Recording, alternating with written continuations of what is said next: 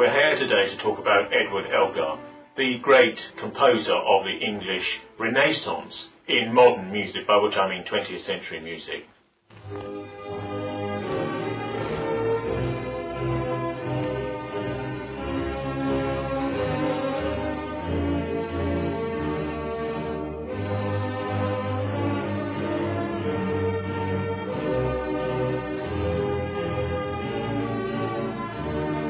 There's an enormous gap in our island's musicology, really, between Elizabeth's time, when some major, largely Roman Catholic, polyphonic composers like Byrd and Tallis, and the first, John Taverner and Davenport and others, came to the fore, and Henry Purcell.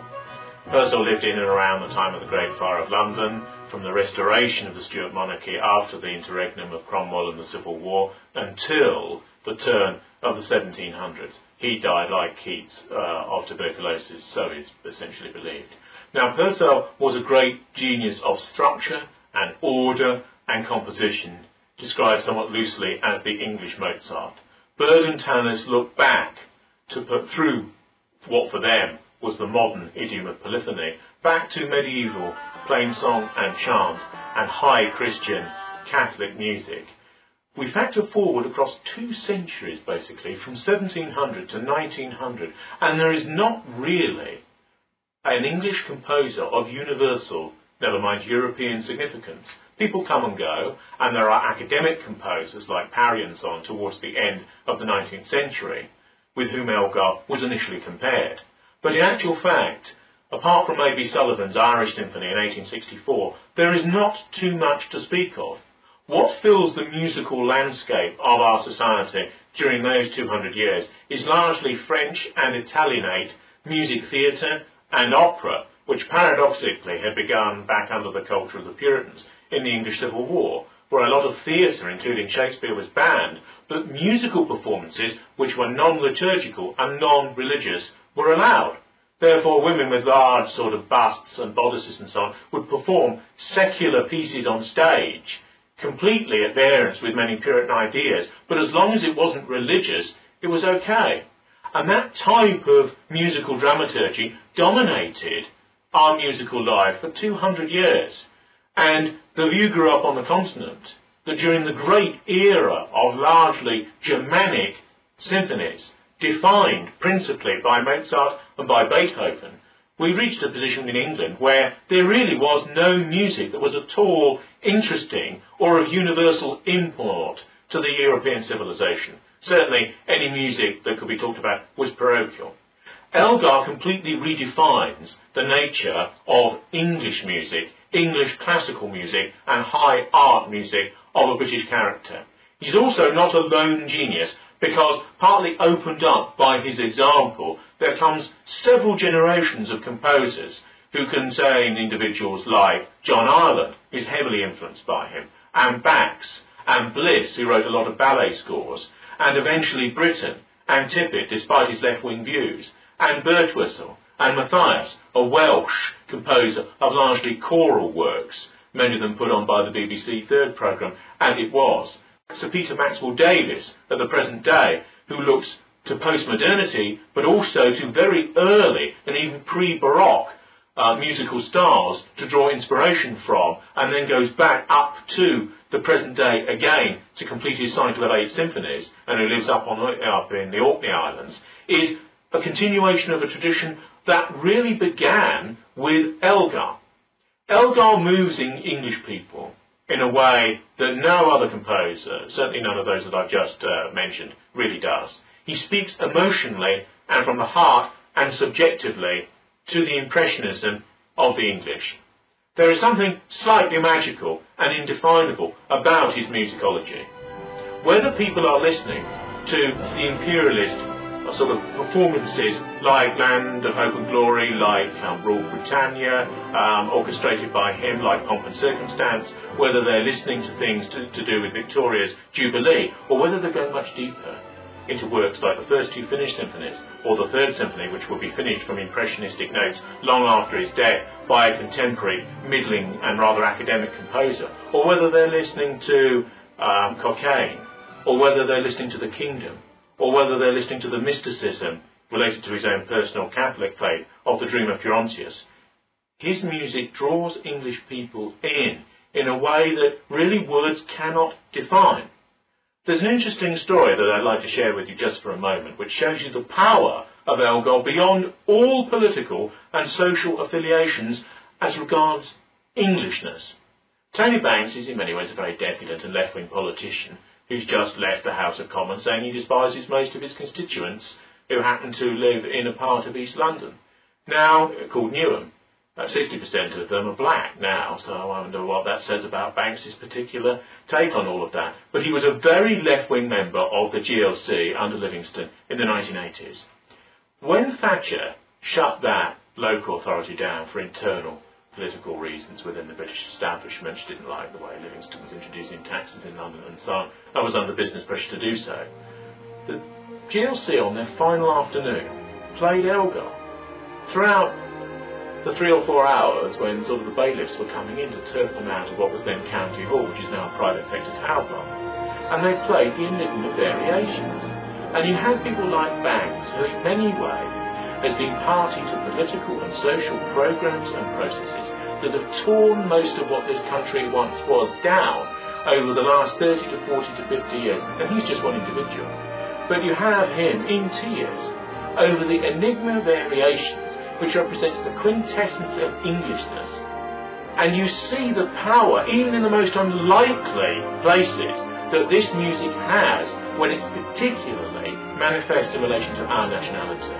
There is something about the Worcestershire countryside, there is something about England's greenness and lushness and sweetness and harshness.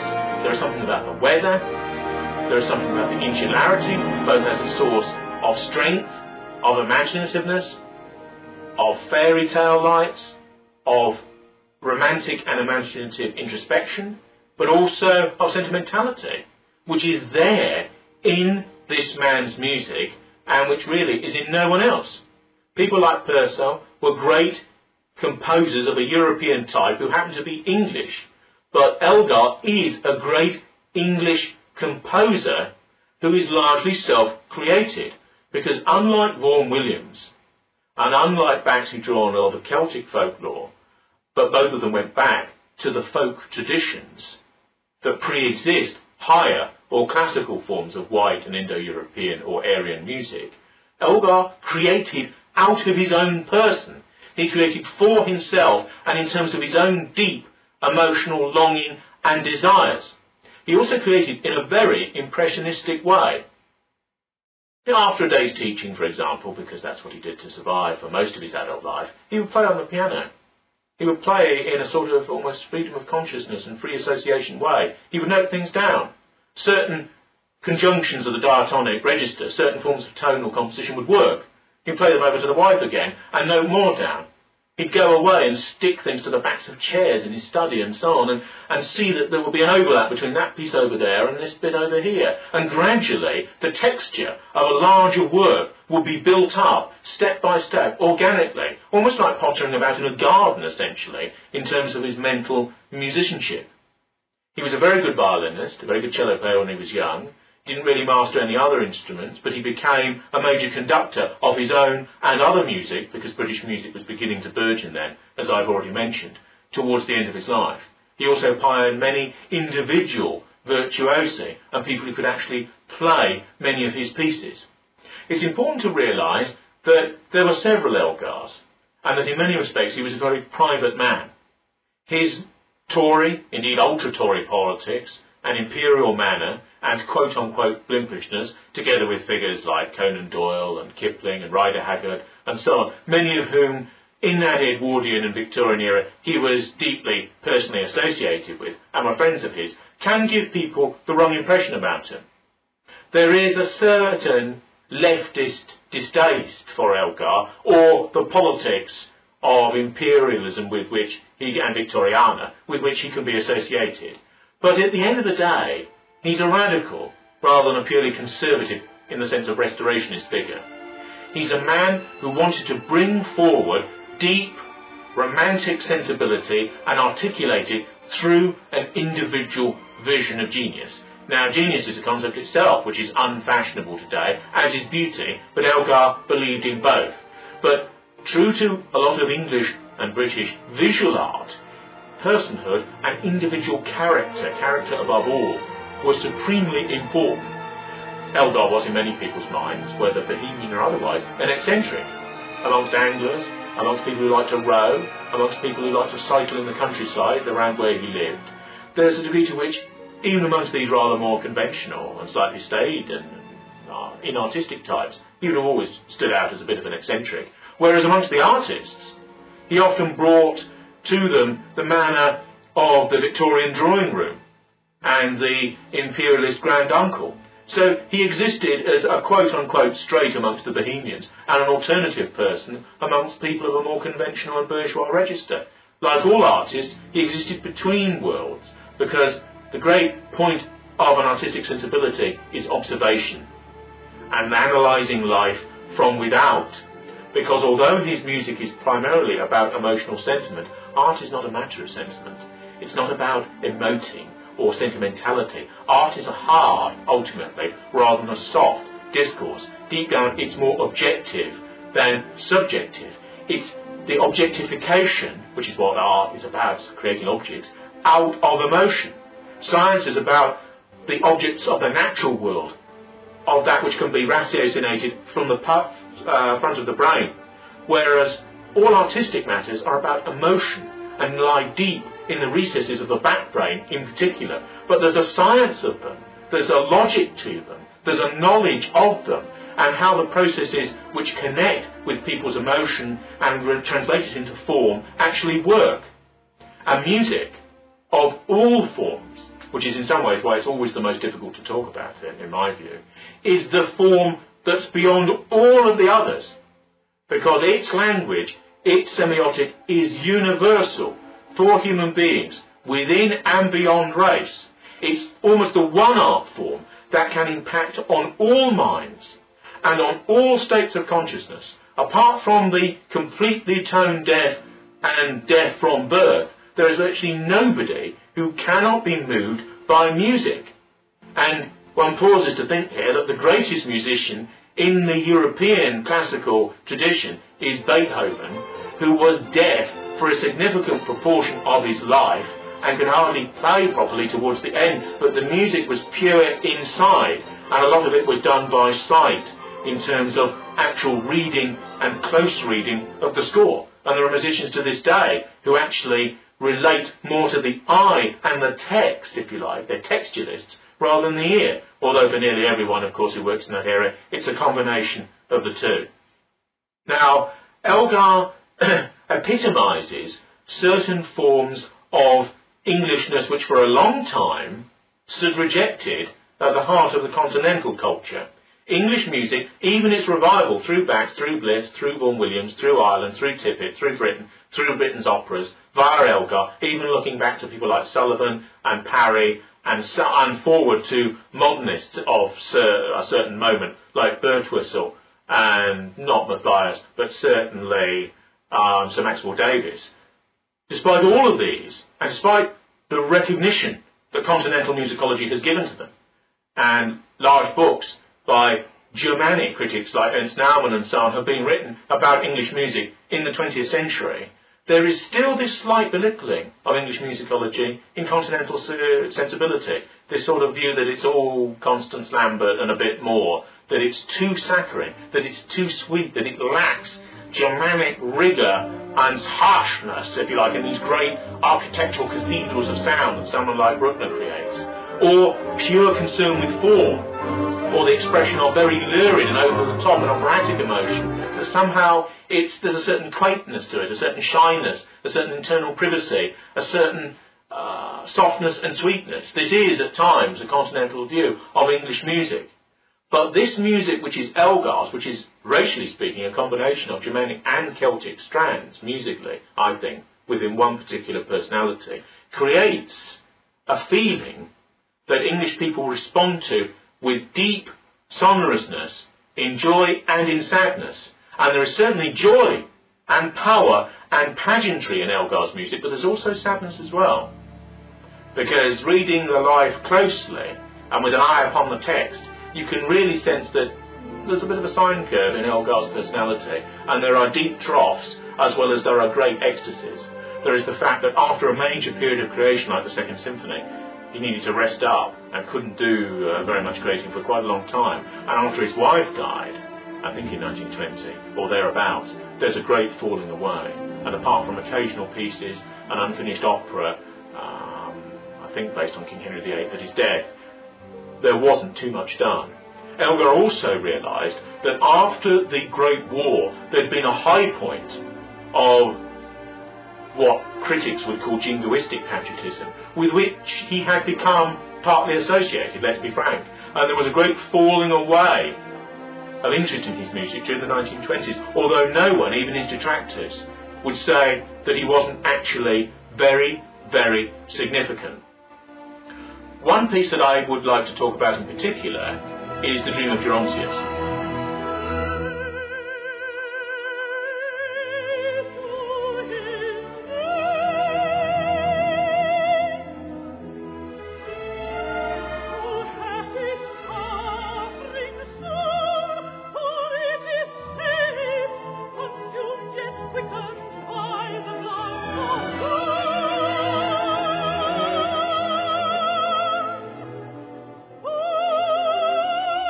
Which is based upon a personal impression of Elgar's religious ideas. His Roman Catholicism has never really been pushed that much, although no one's particularly shied away from it in relation to his own specific biography. But it was there, and in an artistic way was reasonably central to his life. His Catholicism had very little to do, if not nothing to do, with sectarianism. But what it was a personal religious vision of transcendence, of the belief that you go beyond the body completely, which can lead in that theology to a disrespect for the body. Now, The Dream of Gerontius is based upon a poem by Cardinal Newman, who was an important convert from the High Anglican Church to the Roman Catholic Church in England in the middle of the Victorian period, indeed the High Victorian period. He led a movement out of the clerisy at Oxford University at the time called first the Oxford Movement and then the Tractarians. Now, to many people this is rather archival and dry and archaeological material, so to speak, but in the Victorian period, for somebody important, or for a group of people led by Newman, to convert from the Anglican dispensation, which is now largely collapsed in our culture, let's face it, who listens to Rowan Williams now, but then to go over from that to Rome, was an earthquake. It was a decisive change. And it set people wondering about what was happening to English Protestantism, so to say, in the 19th century. The most mystical poem of a high Gerard Manley Hopkins type that Newman wrote was The Dream of Gerontius, upon which Elgar bases this particular work.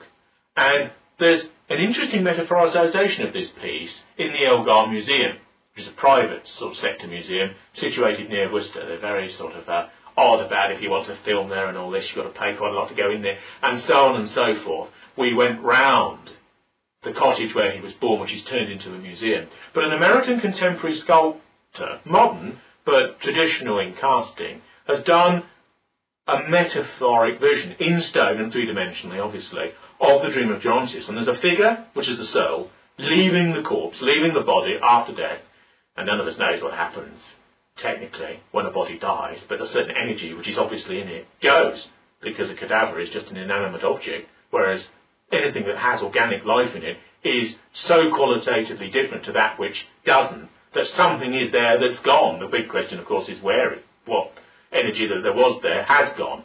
But in this particular relief, the energy is going up out of the body. There are various sort of satanic and sort of devilish creatures, reminiscent of Heinrich Bosch and so on, clawing around the bottom or pedestal of the sculpture, trying to drag the spirit down into matter, into present day, into the somatic, into the bodily.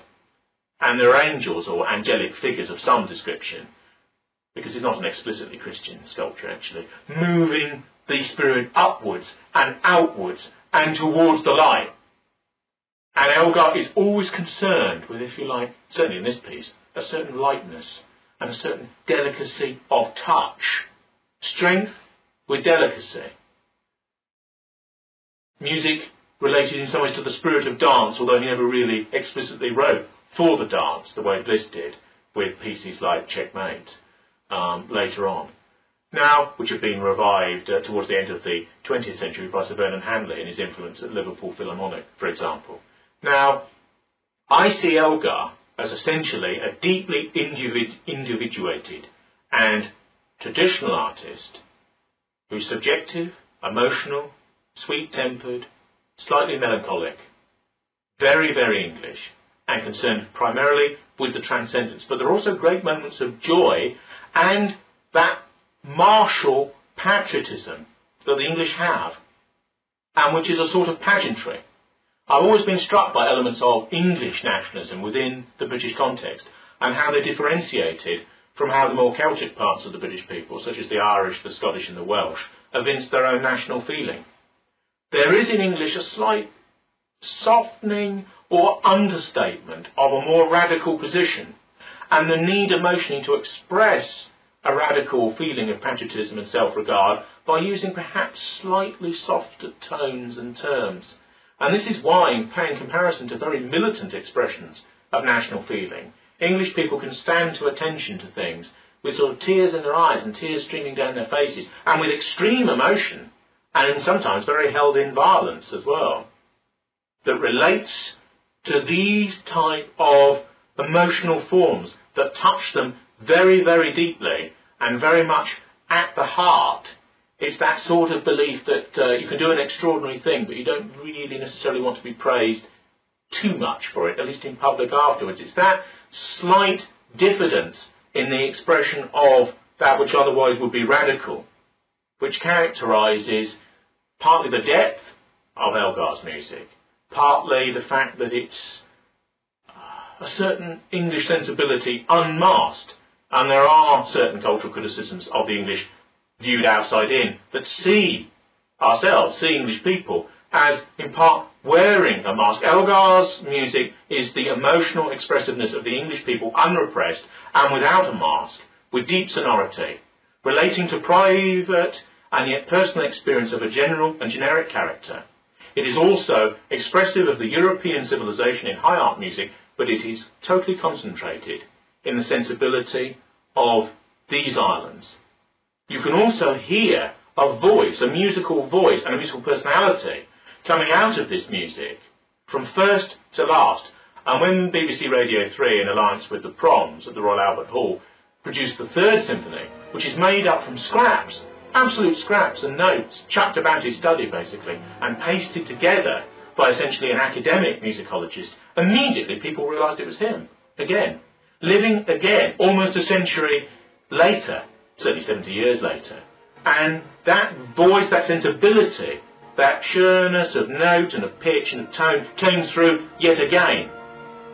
And although maybe the Third Symphony, the Third Symphony in inverted commas, has had much less impact than the first two, never mind the Enigma variations, never mind the Dream of Gerontius, never mind the personal and impressionistic motifs based upon his friends, like Jaeger and later the composer Richter, who took him up. Notice again the Germanic influence, that although understanding the difference between the English and the Germanic, nevertheless cleaved to the English voice, which was new and original, and put the music of England and later Britain in its entirety back upon the map of the European civilization 200 years after the death of Henry Purcell.